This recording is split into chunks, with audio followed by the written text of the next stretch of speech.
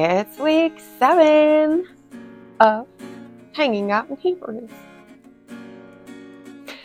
If you haven't already, make sure to hit that subscribe button right there and click the bell if you want notifications, and hit that like button for me too.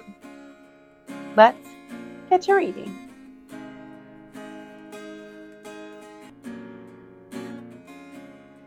Hebrews chapter 10, verses 11 through 18.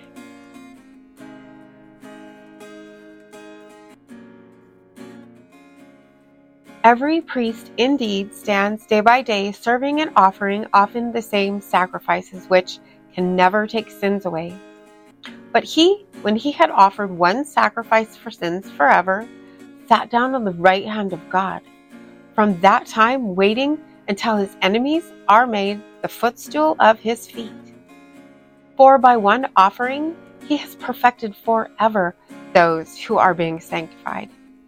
The Holy Spirit also testifies to us, for after saying, "This is the covenant that I will make with them after those days, says the Lord.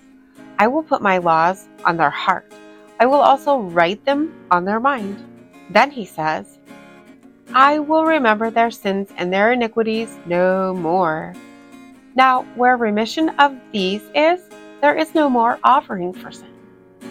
And, of course, I can't express how appreciative of you I am. I will see you tomorrow. It's rained all week. Could you make it dry today? The sun finally shines. It's too hot, I say.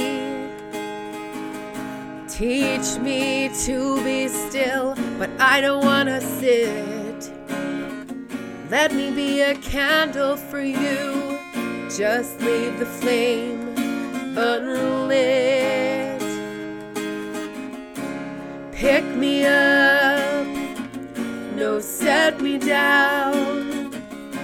I'm ready for more.